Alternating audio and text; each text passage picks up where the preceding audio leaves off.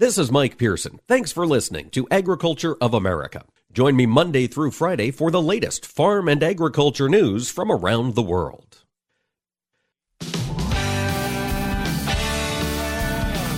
Informing America's farmers and ranchers. This is AOA, produced by the American Ag Radio Network. Now, here's your host, Mike Pearson. Hello, ladies and gentlemen. Thanks for tuning in to AOA here on this Friday. It is a Friday. It's September 2nd. We're looking at the start of a long weekend here for a lot of you folks as we prepare for Labor Day that is coming on Monday. I want to thank all of you for tuning in this past week while we were on location at the Farm Progress Show. Had a number of fantastic conversations with growers from across the country, with exhibitors, with new products, new pieces of equipment, and new technology, and even new types of software they were all bringing to the table. It was truly a great event, great weather. I had a great time. I enjoyed connecting with a number of you listeners who stopped by. Thank you so much for taking the time to come by and see us. And now that Farm Progress is in the rearview mirror, we're looking ahead, folks. And as we look ahead here broadly in the markets, we're taking Friday here as a risk-on day. Markets are higher on the day. We've got corn up 8 cents, beans up 22 to 21 cents. We've got the wheat market moving higher by a lot, 21 to 19 cents higher down the deferred contracts. We'll be talking markets in more detail in segment 3 on today's show when Arlan Suderman joins us, Chief Commodities Economist at StoneX. We'll be talking about why we've got this risk-on day. We did see some news from the Department of Labor. The August jobs report was out, and we hired a lot of people in this country in August, but we also saw the unemployment rate climb. Arlen will get into those details in segment 3. Before we talk about that, we're going to bring up a conversation I had on the grounds at the Farm Progress Show with the folks from RIPE, Rural Investment to Protect the Environment.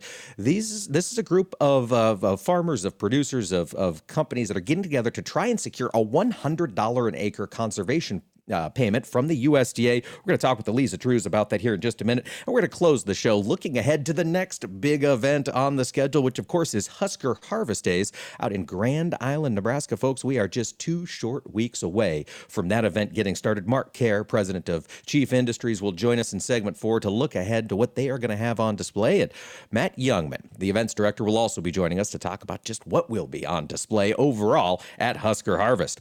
Before we get to all of that, though, folks, I do want to circle back to a conversation that kept coming up time and time again while I was at Farm Progress. It's a conversation a lot of you have probably had around the dinner table and the coffee shop, which is fertilizer prices, crop nutrients, crop inputs. We continue to see these prices accelerate. And taking a look at the markets today, we've got crude oil up another $2 today. So we are continuing to see that elevated price pressure be a factor. And that means that growers want to maximize those nutrients they are putting down on the field. Talking about that all week at Farm Progress, and now today here on the show is Andrew Luzum. He's with Corteva. He is a nutrient maximizer, strategic account manager. It's his job to think through ways to better manage those nutrients we put on our soil. Andrew, thank you so much for joining us today. Yeah, thanks for having me, Mike. Let's talk first and foremost, as farmers are thinking about losses that occur with the fertilizers in particular that we put on the field, where do you notice the 2 biggest areas of loss occur here in nitrogen fertilizer?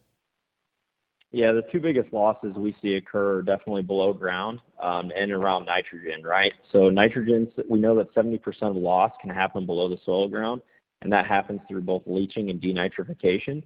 And so there's ways to actually manage those 2 as we look at our crop inputs for this next year. We look at nitrogen as probably going to be one of the most expensive inputs for a corn crop for a grower in 2023. And so using a product like N-Serve and Instinct, nitrification inhibitor, is definitely a piece that comes into play. And I've noticed that you use the phrase stabilizer a lot, stabilization, getting that nitrogen to be more secure in the soil. It seems like stabilizing is the first step to maximizing. Andrew, is that how you'd present it? Yes, stabilizing would be the first piece to maximizing, right? We want to make sure to maximize that nitrogen. It's got to be there and it's got to be available, right? And so the longer we can keep that nitrogen in the ammonium form and available in the root zone for the crop uptake, the better off we're going to be for the season ahead. Well, let's talk about the products you've got to help keep that product, keep that nitrogen stable in the field. When it's moving through the ground, what do you like to use? What do you recommend growers consider as they're thinking about that 23 season? Yeah, so as we look at 23 season, we've got 2 key products for below ground, N-Serve being the first one. We use it with anhydrous ammonia in our fall applications. And then we also have Instinct Next Gen. This is what we would use with our fall manure, as well as UAN and urea as we look for spring applications. All right, and supplies on those heading into this new year, given there is going to be a lot of demand to make that nitrogen stretch a little bit further. Does Corteva have enough on hand to meet farmer demand here for this next year, Andrew? Yeah, we do. We've got ample supply. You just got to talk to your local retailer, and they should be able to get it for you. All right. So, Andrew, we've got the nitrogen stable. It's stable both in the soil and it's not volatilizing into the air. Now we've got to make sure it's more efficient. What does Corteva bring to the table to enhance that efficiency of that nutrient once it's in the soil? Yeah, so from an efficiency perspective, once it's in the soil, these two products are what's helping you stabilize that. And so from an efficiency perspective, just talking the Optonite technology or the substance that's in those products, right? So as we look at that, how we make it more efficient is those products slow down that nitrification process. And by doing that, we reduce leaching by 16%. We increase soil retention by 28%. And we do actually reduce greenhouse gas emissions by 51%. What that means at the end of the day, Mike, is we're going to keep nitrogen in the soil longer and allow that to be more efficient for corn uptake. Corn actually prefers the ammonia form, and so by keeping the ammonia form longer, it allows for more efficient uptake with the nitrogen, or for the corn and the nitrogen. Yeah, that ammonia uptake really allows that product to move into the plants, and it's fascinating that we've got all of this nitrogen in the air all around us. We know soybean plants are great at pulling it out and fixing it in the soil, but I understand Corteva's got a product that's going to help corn plants pull that nitrogen out of the air. Can you tell us about Utrisha? Yeah, so Utrisha N is a new product that this is our first year we've launched it. Utrisha N is we call it a plant optimizer. So what it can actually do is it lives in the stomata of the corn plant, and it can actually capture atmospheric nitrogen and fixate it to the ammonium form, which is a readily available nitrogen for the corn plant. And I'm guessing that nitrogen that's pulled out of the air and fixed to the corn plant, that's not something that's building up in the soil over time. I imagine the plant is using that N throughout the growing season. Is that how you expect it to work? Yeah, correct. So it is rapidly utilizing it as it's a symbiotic relationship between that bacterium and the plant. And so as it's utilizing that atmospheric nitrogen and providing it for the corn plant, we're saying it's roughly 20 to 30 units worth in a given season. It's a living bacteria, so it definitely, still thrives depending on the environment. But it is a very sustainable way to get some additional nitrogen on a corn acre. And is Utrisha out commercially for 23? It is, yep. You can go ahead and order it from your retailer today. How do we get more information, Andrew? If folks are curious about what we've talked about today, where can they go to learn some more? Yeah, if you go to Corteva.com, you can search Utrisha N or Optonite technology if you want to talk more about our stabilizers. And it is all on the internet there. That does make it very handy to get a handle on, folks. Check that out. We've been talking to Andrew Luzum with Corteva. He is a nutrient maximizer, strategic account manager working across the ag spectrum, making these efficiencies more available to growers. Andrew, thank you so much for joining us today. Thanks for having me, Mike. And folks, stick around when AOA returns. We're going to talk with Aliza Drewes of Ripe to learn about how we could be seeing a $100 an acre conservation payment before too much longer. Stick around for more AOA.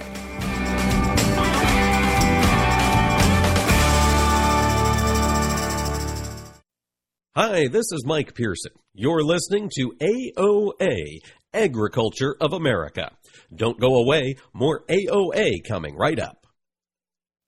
Choose the proven performance of the Roundup Ready Extend crop system, featuring high-yielding Extend Flex soybeans and the exceptional weed control of XtendiMax herbicide with Vapor Grip technology. Elite genetics, triple herbicide tolerance, flexibility that delivers results, backed by 25 years of innovation. That's the Roundup Ready Extend crop system, the system of choice. XtendiMax is a restricted-use pesticide. Always follow stewardship practices, all pesticide label directions, and check with your state pesticide regulatory agency for specific restrictions in your state. They say if you listen hard enough, you can hear the corn grow. It's true. When you're out in the field, you understand its challenges and what it needs to thrive. Channel Seedsmen bring insights from the field to our team of Bayer plant breeders. Their knowledge inspires our product development. From your best ground to your most challenging conditions, our products are designed to perform in your fields. Visit channellistens.com to see our latest innovations. Always read and follow IRM where applicable, grain marketing and all other stewardship practices and pesticide label directions. The archaeological record suggests that wheat was first cultivated in the regions of the Fertile Crescent, also known as the cradle of civilization, around 9600 BC. The Roman goddess Ceres, who was deemed protector of the grain, gave grains their common name today, cereal. Wheat is the primary grain used in U.S. grain products. Approximately 3/4 of all U.S. grain products are made from wheat flour. The first bagel rolled into the world in 1683 when a baker from Vienna, Austria, was thankful to the King of Poland for saving Austria from Turkish invaders. The baker reshaped the local bread so that it resembled the king's stirrup. The new bread was called bugel, derived from the German word for stirrup. Ancient traditional tortillas were made from ground corn by Mexican natives as long as 2,000 years ago. However, flour tortillas only started to become popular in the 19th century. More types of foods are made with wheat than with any other cereal grain. These farm facts brought to you by the American Ag Network.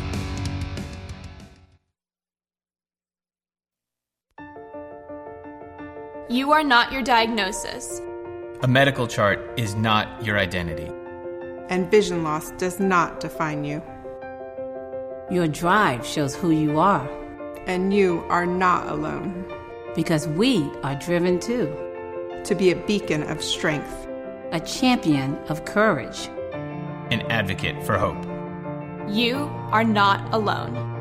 Because we are stronger together. We drive the research for the cures we are finding. We're fighting macular degeneration, retinitis pigmentosa, Usher syndrome, and the entire spectrum of blinding retinal diseases. We fund. We fight. We win. We are the Foundation Fighting Blindness. Together, we are fighting blindness. Join the fight at fightingblindness.org. You're listening to AOA, Agriculture of America. This is Mike Pearson, and you can rely on us for the latest farm and ranch news from around the world.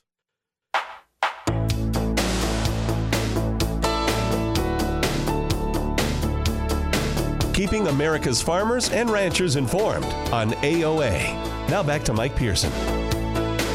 Welcome back, ladies and gentlemen.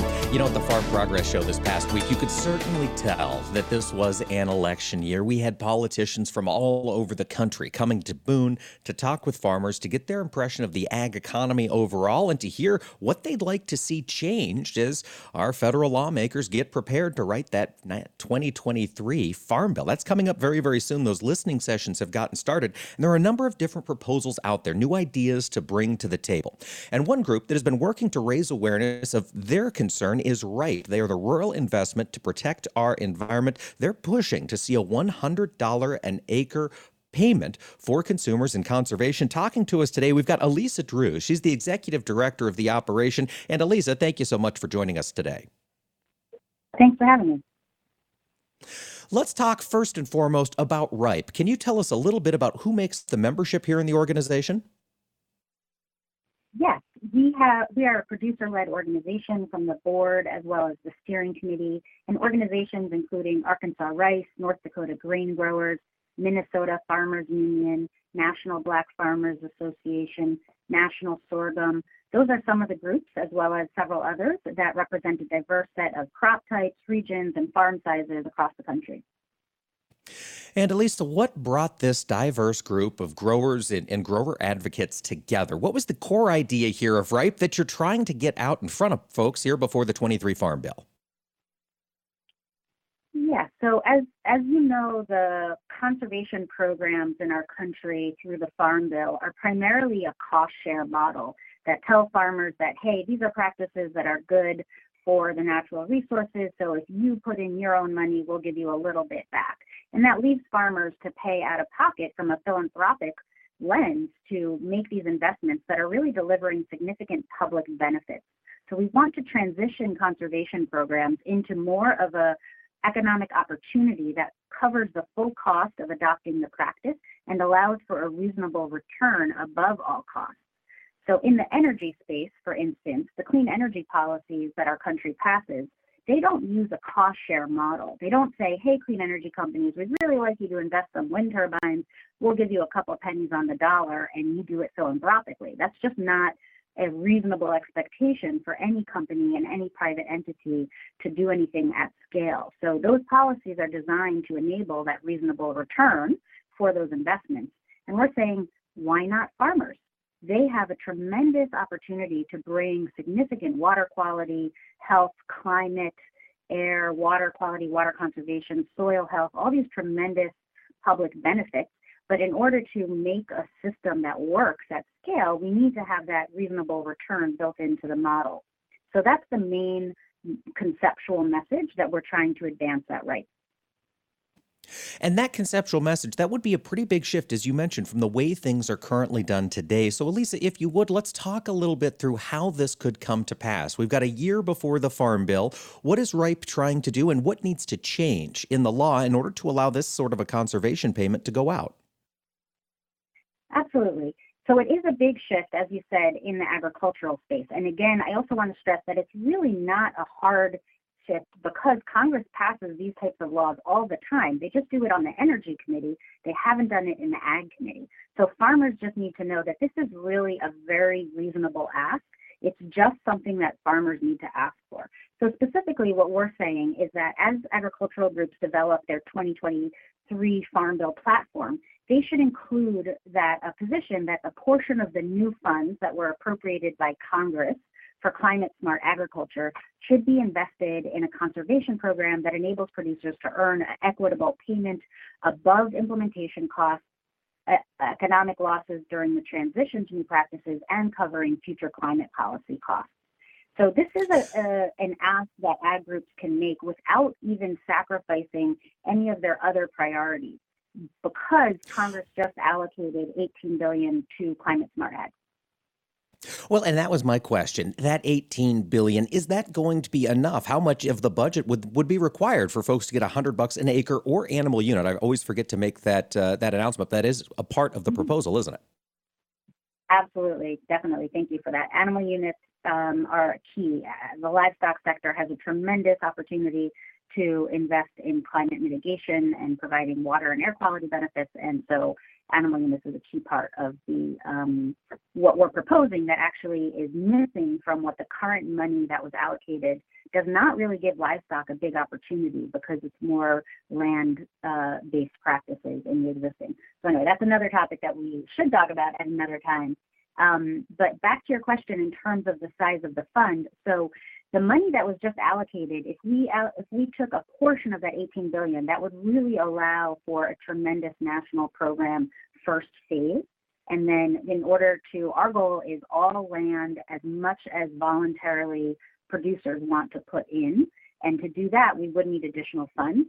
And it's an amount of funds that would really be a small portion of what congressional budget for climate initiatives are. So it's a very small, reasonable portion of large climate bills. As we just saw from the most recent IRA, climate bills are passing at the tune of, $369 billion. So we just need a small portion of that in order to provide every producer this profit opportunity. And also, it's a program that really scales easily. So whatever size fund Congress deems suitable to pass, we'll work with it and get the model to demonstrate that this can work and provide producers with an opportunity at whatever scale we have. Aliza, I'm glad you mentioned the scalability of the program, because a concern I hear from growers as they look at a lot of the programs available today is that how do you verify? There's a lot of requirements in proving that you're doing the climate smart agricultural practices on your farm. How would RIPE envision USDA overseeing this program in that regard? Yes. So a lot of the historic issues around verification for climate practices is due to the market-based nature of carbon offsets, and the reason being that the actors buying the credits were polluting more because of what farmers were polluting less, and that transaction needed to be very carefully monitored. So for many of those technical reasons, it's created a huge problem. But what we're proposing is a much simpler, easier model, which is what existing conservation programs already do, which is that farmers do these practices, they self-verify, put in their notes about this is what I did, submit a receipt, and then end of story, in the sense of, Congressional Budget Office has already reviewed millions of dollars of USDA programs that operate in that way, and they found them to be very credible, no problems of widespread fraud. So we're saying let's just do more of that with this type of model, and because it's not a market transaction program, we don't need to have those very intense verification levels. With that said, we think this is a very reasonable approach, but we're also willing to talk with stakeholders about other ideas. There's a lot of good ideas that are coming out of this USDA Climate Smart pilot, and we want to work with others. So we have a very practical thing that can go out of the gate that doesn't require sensors everywhere, but if there's a better idea out there, we're happy to work with it. Happy to work with it. Always good to get those ideas out there. As you present these ideas in Washington, D.C., Aliza, what has been the response from existing legislators and policymakers? Yes, we've spoken with leaders in both parties, in both chambers, and especially in the Ag Committee, and there's a lot of receptivity to the idea. Both Democrats and Republicans really like the idea of this as a voluntary opportunity. It reflects the public benefits because we demonstrate all the data showing that these would have about an 11-to-1 benefit cost ratio to the public. So there's a lot of positive receptivity to both in both parties. The one consistent message that we hear is, where are farmers asking for this? If farmers want this, then I'm very open to it, but I need to see farm trade groups ask for it.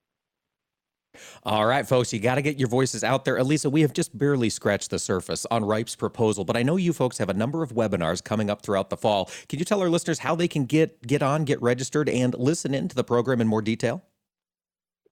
Absolutely. We hold a monthly webinar so that anyone can join and come learn about the basics and ask whatever questions you have. We have an outstanding outreach team and team of consultants who are eager to talk with you and help explain and work with you to bring this idea to whichever agricultural group you're active in. So we would love to connect.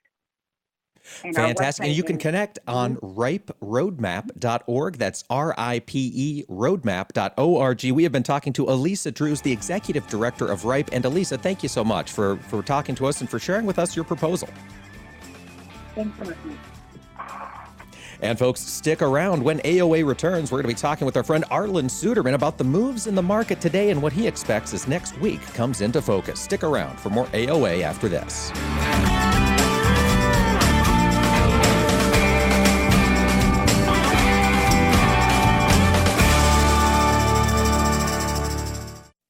Hi, this is Mike Pearson. You're listening to AOA, Agriculture of America.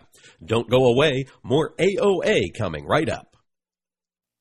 Choose the proven performance of the Roundup Ready Extend crop system, featuring high-yielding Xtend Flex soybeans and the exceptional weed control of XtendiMax herbicide with Vapor Grip technology. Elite genetics, triple herbicide tolerance, flexibility that delivers results, backed by 25 years of innovation. That's the Roundup Ready Extend crop system, the system of choice. XtendiMax is a restricted-use pesticide. Always follow stewardship practices, all pesticide label directions, and check with your state pesticide regulatory agency for specific restrictions in your state. They say if you listen hard enough, you can hear the corn grow. It's true. When you're out in the field, you understand its challenges and what it needs to thrive. Channel Seedsmen bring insights from the field to our team of Bayer plant breeders. Their knowledge inspires our product development. From your best ground to your most challenging conditions, our products are designed to perform in your fields. Visit channellistens.com to see our latest innovations. Always read and follow IRM where applicable, grain marketing and all other stewardship practices and pesticide label directions. This is AOA for the American Ag Network. I'm Richard Risvet with this market update. Jobs and the economy are again the focus on Wall Street today ahead of the 3-day U.S. Labor Day holiday weekend. The news will continue through the holiday period, but the markets will be closed through Monday, leading some traders to focus on risk management ahead of the break. The VIX has slipped lower to trade near 24 this morning, while the dollar index has pulled back a bit from yesterday's fresh 20-year high. The broader commodity sector bounced overnight after being under pressure for much of the week in a recessionary trade. Crude oil prices are trading 2% higher, while the grain and oilseed sector trading mostly 1% higher. The primary focus currently remains on the corn crop, with the market expecting a small crop to get even smaller Overall yields look good in the east while they fall short in the west, leading the basis market to pay the bill for moving corn from north and east to south and west in the months ahead. Private estimates will be coming in the following days here, with USDA weighing in on September 12th. And taking a little look to the rest of the world here, China has entered an agreement to strengthen its cooperation with Russian agricultural development. More than 5,000 people from both China and Russia participated in an online meeting Thursday designed to promote bilateral trade and investment in the egg sector. The primary focus was on developing production and trade of soybeans, wheat, corn, and meat. China committed to import 3.7 million metric tons of beans from Russia by 2024. That is up from 515,000 tons in this year. One of the keys to watch here in the near term is whether China shifts to buying more wheat from Russia. China is expected to reduce soybean imports primarily from the United States by more than 9 million metric tons over the next 3 months as it leans more on reserve supplies amid relatively soft demand. Let's take a look at the commodity numbers. September corn up 8 at 666 and a quarter. Beans September up 31 and a quarter at 1504. Wheat Chicago September down 33 and a half at 775 and a half. Kansas City September up 19 and 3/4 at 883 and a quarter. And the Minneapolis September wheat, that is down a half at 874. This is AOA for the American Ag Network. I'm Richard Ristvet. I'll take dig a little, learn a lot for 30 bushels. Soft and crumbly. Tom. How does healthy soil feel to the touch? Correct. Dig a little for 40 bushels. Sweet and earthy. Tom. What does healthy soil smell like? Yes. Go again. Dig a little for 50 bushels. Dark, porous, and alive. Tom. What does healthy soil look like? You win. Understanding the basics and benefits of healthy soil can make your farm a winner too, through lower input costs, better yields, and drought protection, which can lead to a healthier bottom line for your business.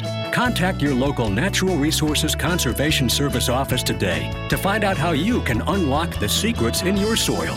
This message brought to you by USDA's Natural Resources Conservation Service and this radio station.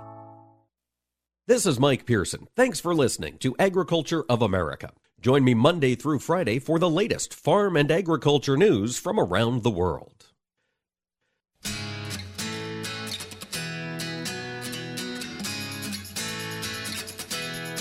Keeping farmers and ranchers informed.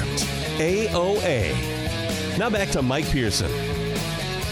Welcome back, ladies and gentlemen. Thanks for tuning in to AOA here on this Friday. If you have pulled up your phone, opened your computer, taken a look at the markets, you've probably seen a lot of green on the screen. We've got the grains higher today. We've got the equity markets higher today. We've got the energy markets higher today. And we've got livestock, at least fat cattle and front-month feeders currently running a little bit stronger. The market is in a risk-on mood, it would appear. Joining us to talk about it is Mr. Arlan Suderman, Chief Commodities Economist with StoneX. Arlan, today's move in the market surprise you much?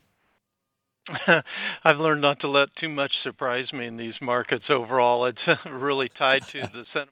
The outside markets, and just like yesterday, everyone was going, okay, what's the fundamental story behind the big sell-off? Well, there really wasn't one. It was more of a macro market money flow type of a situation, and that's reversed today. And we had a jobs report that came out this morning, which basically said, okay, the jobs market is starting to soften, wage inflation starting to soften, and so Wall Street interprets that as maybe the Fed won't have to be as hawkish with its monetary tightening, and so it's saying, oh, big sigh of relief. Let's kind of, maybe the recession won't be so bad. Let's put some money back into some of these markets we've been taking it out of lately. So it's broadly money flow.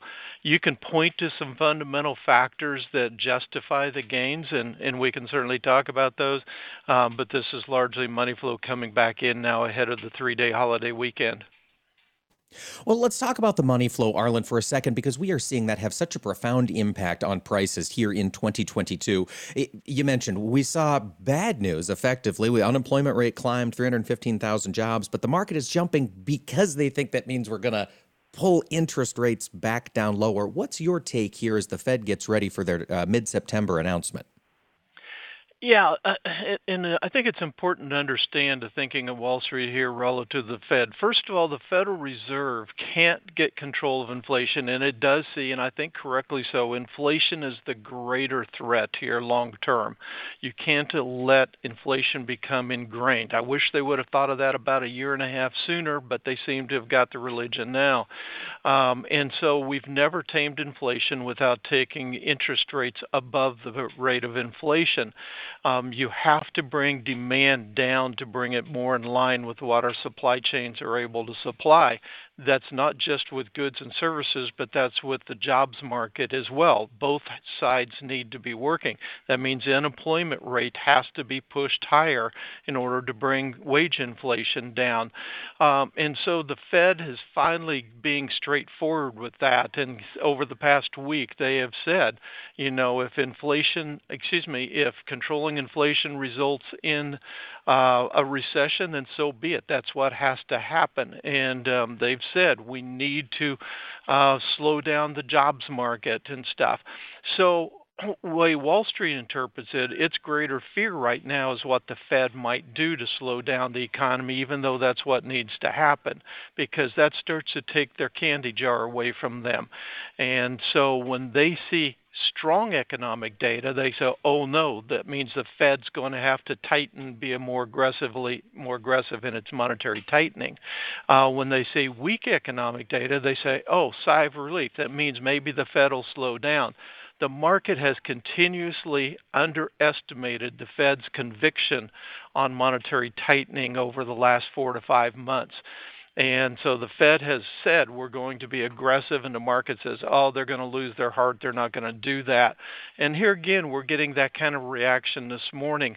In my opinion, I don't think this morning's jobs report changes the Fed's mind. I think they stay aggressive with the monetary tightening.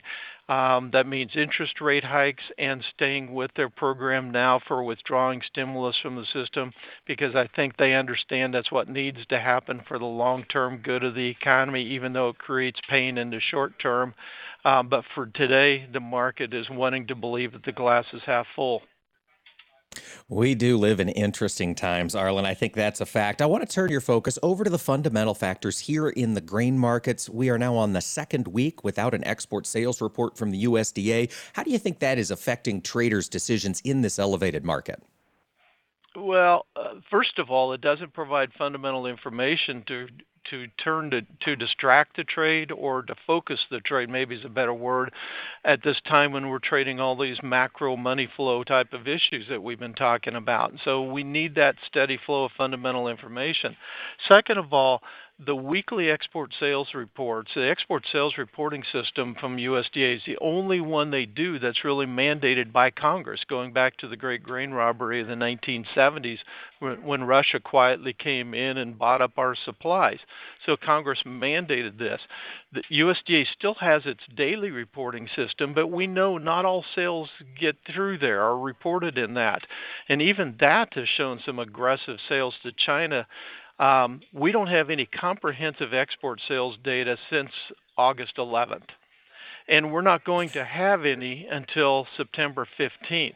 There's a 5-week period of time when a country can come in with some creativity and be buying up a lot of our stocks without the market knowing it. Is that happening? We won't know until at least September 15th. Now, the data we do know is since August 23rd, through the daily reporting system, China has purchased China and or unknown destinations, which we assume to be China when the soybean market has purchased 58.8 million bushels of soybeans from the U.S. Our sources on the ground in China believe that it's much more than that, but we simply won't know for a while. The market would be reacting more to that, I think, if they knew the full scope of Chinese buying, but they don't. So that allows it to just sell off like we did yesterday in the middle of all this macro selling. Arlan, with that being the case, if China is buying, if they have been securing fairly large commitments, wouldn't we see that reflected in the basis at some of the export ports? Well, we are in some cases. It depends on the market where you're at, where they're drawing it from, et cetera. But that is an excellent question. But we are, in fact, seeing some of that strength. We just don't know the scope of the buying and what's available. We know that we also tend to have a bigger supply sometime now. Farmers kind of cleaning out the bins ahead of the fall harvest. So it really depends on where you're at. But overall, we are seeing some of that strength in the export market terminals. Arlan, I want to turn the focus to the corn market. While we're thinking exports, while that's fresh, of course, we've been reading a lot about the droughts in Europe and in China. Are you anticipating corn exports to climb here over the next couple of months as the severity of those droughts really sets in? I am. Let's put some perspective to it. Europe should be growing about 70 million metric tons of corn. USDA has come down to 58 million metric tons, down from 68 million metric tons the previous month. And our sources are saying we're probably going to see that drop to the low 50 million metric ton level. So that's a big deficit in corn. They would normally fill with Ukrainian corn, but those supplies are going to be limited. They don't like our GMO corn, so I do expect it to increase imports of U.S. grain sorghum as we go through the following marketing year. I think that would be good for U.S. grain sorghum producers. On the China side, the drought, primarily in the Yangtze River Valley, has been horrendous. It's just a huge drought. But only about 10% of the corn belt is there. So it is affecting corn production in going to increase the deficit that they have this year somewhat, but not to the extent that you see on the social media. The larger crop it's impacting is the rice crop. The bulk of their rice, the majority of the rice that they consume in China is consumed in the second crop rice behind that they double crop. And so that's where a lot of it is grown. So you would expect that there'd be a real panic in the rice market. But ironically, there is not at this point. So this is kind of giving us mixed signals. In fact, China is still offering rice on a weekly basis from their reserves, and only small portions of that rice are being taken by the market at relatively low prices, and rice is trading cheaper than corn, so we're still feeding rice. So we don't see any concern domestically within China about the scope of losses to the rice. So a lot of conflicting stories. It's hard to believe you could have such a severe drought and not a severe impact on the production. But that's the signals that we're getting right now. Well, it is going to be interesting to watch that play out. I want to take the focus back to the supply situation. Arlan, of course, will be looking for that USDA supply and demand estimate on September 12th. We've seen expectations of corn yield dropping here over the past month. Does StoneX have a handle yet on what you're expecting this report to show for corn yield? Our latest monthly customer survey estimate came out yesterday afternoon, so almost fresh off the press. We lowered our yield estimate from 176 for corn last month to 173.2 yesterday, and I anticipate that will continue to trend lower. And on soybeans, though, we raised it a half bushel to 51.8. And I know I hear from a lot of people, if they're in areas that got rain, they say, oh, you're too low. And if they're in areas that didn't get rain, you're saying, you're too high. This is the year of the haves and have-nots, depending on whether you got rain or didn't have rain. And I'm hearing from both sides of it. It really comes down to how well. It's really going to come down to seed size in the west of the Mississippi River and those areas that did not get rain. How much are we shrinking seed size that the east will not, in those areas that got rain, will not be able to offset? And that really doesn't show up in our yield models very well. Gonna have to wait until those combines roll and we start getting data from those yield monitors. Arlan Suderman, Chief Commodities Economist with StoneX, thanks so much for taking the time to join us here on this Friday. Thank you, Mike. Have a great holiday weekend. Same to you, sir. And folks, stick around. We're going to check in with Mark Kerr, President of Chief Agri, and Matt Jungmann, Events Director at the Farm Progress Show, getting excited about that Husker Harvest Days coming up in 2 weeks. Hi, this is Mike Pearson. You're listening to AOA, Agriculture of America. Don't go away. More AOA coming right up. As an organ donor, your story doesn't have to end. the good in you can live on. In fact, you could save up to 8 lives with your gifts. Your heart could keep beating. Your kidneys could keep filtering. And your intestines could keep on digesting for others. And that's not all. You can improve the lives of 50 more people as an eye and tissue donor, restoring sight and health. And you're not just helping out the person receiving the transplant. You're touching whole families with your life-saving gift. Register in minutes. Just go to organdonor.gov. You'll be happy you did. And just maybe, someone else will be happy too. Sign up today. Go to organdonor.gov. It saves lives. U.S. Department of Health and Human Services, Health Resources and Services Administration. Hey, Dad, your prescription will be ready in just a minute. Hey, Dad, your laundry will be ready in just a minute. Dad, your lunch will be ready in just a minute. Hey, honey, why don't you take a minute? When you help care for a loved one, you give them as much time as you can, making sure they're safe and comfortable. But it's just as important that you take some time for yourself. At AARP, we can help with information and useful tips on how you can maintain a healthy life balance, care for your own physical and mental well-being, and manage the challenges of caring for a loved one. Because the better care you take of yourself, the better care you can provide for your loved one. Thanks, Dad. Thank you. You're there for them. We're here for you. Find free care guides to support you and your loved one at aarp.org/caregiving. That's aarp.org/caregiving. A public service announcement brought to you by AARP and the Ad Council. Choose the proven performance of the Roundup Ready Extend crop system, featuring high-yielding Xtend Flex soybeans and the exceptional weed control of XtendiMax herbicide with Vapor Grip technology. Elite genetics, triple herbicide tolerance, flexibility that delivers results, backed by 25 years of innovation. That's the Roundup Ready Extend crop system, the system of choice. XtendiMax is a restricted-use pesticide. Always follow stewardship practices, all pesticide label directions, and check with your state pesticide regulatory agency for specific restrictions in your state. They say if you listen hard enough, you can hear the corn grow. It's true. When you're out in the field, you understand its challenges and what it needs to thrive. Channel Seedsmen bring insights from the field to our team of Bayer plant breeders. Their knowledge inspires our product development. From your best ground to your most challenging conditions, our products are designed to perform in your fields. Visit channellistens.com to see our latest innovations. Always read and follow IRM where applicable, grain marketing and all other stewardship practices and pesticide label directions. Tune in the first Wednesday of every month to listen to the Monthly Grind here on AOA. It's brought to you by our friends at the National Corn Growers Association, and each month we're going to dig into one specific aspect of corn demand. What happens to this grain after it leaves your operations and enters the global supply chain? That's what we're going to talk about each month on the Monthly Grind. Again, that's the first Wednesday of every month, and you can also find us wherever you listen to your favorite podcast. It's a show you don't want to miss.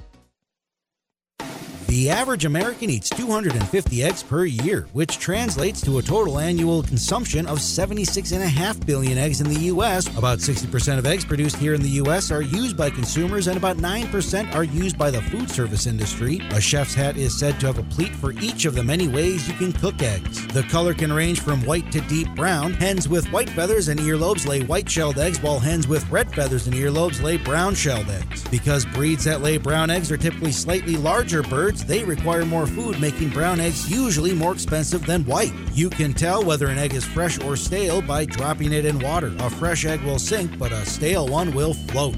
Eggs also contain all the essential protein, minerals, and vitamins, and egg yolks are one of the few foods that naturally contain vitamin D. And eggs are also good for your eyes because they contain lutein, which helps prevent age-related cataracts and muscle degeneration. These farm facts brought to you by the American Ag Network. As harvest begins, the American Seed Trade Association reminds farmers to be diligent in taking the proper precautions to ensure treated seed does not enter the domestic or export grain supply. When properly handled, seed treatments are an effective agronomic tool that provides seeds the necessary protection for a strong, healthy start. Completely remove all treated seed left in containers and equipment used to handle harvested grain and dispose of it properly. Always be careful to follow state and federal guidelines for proper handling, storage, and disposal of treated seed. For more information, visit seed-treatment-guide.com or contact your seed dealer. You're listening to AOA, Agriculture of America. This is Mike Pearson, and you can rely on us for the latest farm and ranch news from around the world.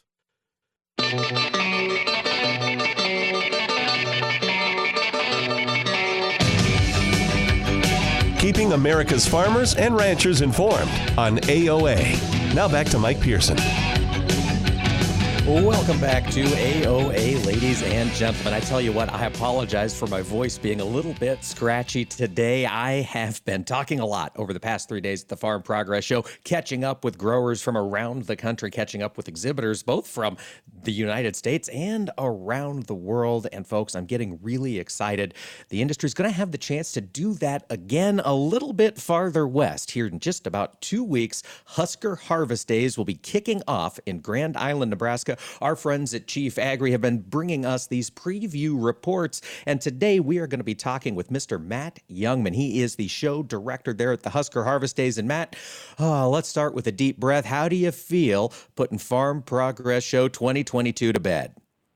Well, we're still packing up. Gotta do some laundry and repack and get on down I-80 headed towards Grand Island. It was a very successful Farm Progress Show. As you well know, you traveled every inch that I did and talked to more folks than I did. So you know how successful it was, and we're really happy with that and getting excited and crank the machine back up and go do Husker Harvest Days. Absolutely. And it is going to be so exciting, Matt. You're going to be on the road heading west. For listeners who have never had the chance to get to Husker Harvest Days, they haven't had the chance to be on that site, to see the location. Tell us a little bit, just what do they need to know? What are the top 3 things you wish folks knew when they were showing up at Husker? Well, so number 1 would be action. There's just a bunch of action between the corn harvesting and tillage and strip till and haying demonstrations, cattle handling demonstrations, stock dogs, horse gentling, autonomy demonstrations. There's just a lot of action going on. The second thing would be the food. The food stands. You and I talked, and the food stands at Husker Harvest Days are all run by local schools, and they all compete with each other to have the best food, and they do a heck of a good job. And then the third thing is come out and check out, the latest and greatest. All the new stuff is there. Everybody wants to see the big tractors or see the cattle handling demonstrations or see the livestock, and it's all there and ready to view. And the livestock angle of Husker Harvest Days is truly what makes it unique, what makes it stand out. In my book, Matt, given that my background is in livestock, it's with cattle. It is truly unique to see this on display. Give us a little description. How do the cattle handling demonstrations work? We run them twice a day, 10 o'clock and 2 o'clock. We've got a local cattleman there that allows us to use some of his cattle from his feedlot. And on average, I think we have about 9 chutes. I know for sure of 6 of them that are going to be there. A couple more may slip in here as we go forward. But twice a day, we run cattle through the chutes, and Doc Joe Jeffries moderates each one of the demonstrations, and he sure makes it a lot of fun and educational as well. But each company rep gets to run cattle 2 head through their chute and talk about the features and benefits. And there's everything from, a super high-end hydraulic, all the bells and whistles chute, down to, a very basic, small herd type head chute, mechanical head chute. And so you kind of get a chance to view all the different kinds and all the different benefits and features of all of them. It's a really educational thing. And in between the 10 o'clock demo and the 2 o'clock demo, there are seminars going on in that building using those grandstands as an opportunity for growers to sit in and learn about markets and feeds and issues facing cattlemen, drought things, and that sort of thing. So that the day is, it's truly action packed. There's just something going on everywhere throughout the grounds. Matt, a lot of times when us in the media world are focusing on Farm Progress Show or Husker Harvest Days, we're focused on showing the biggest, the newest, the greatest things that are on display. But both shows have supplies, have new products to suit all different sizes of growers. That's what always amazes me when I'm walking around on the grounds and I'm talking to different exhibitors. There are folks that will get you that 60-row planter if you want, or they'll do a 2-row if you need. It fits every size. That's unique, and I imagine that continues at Husker.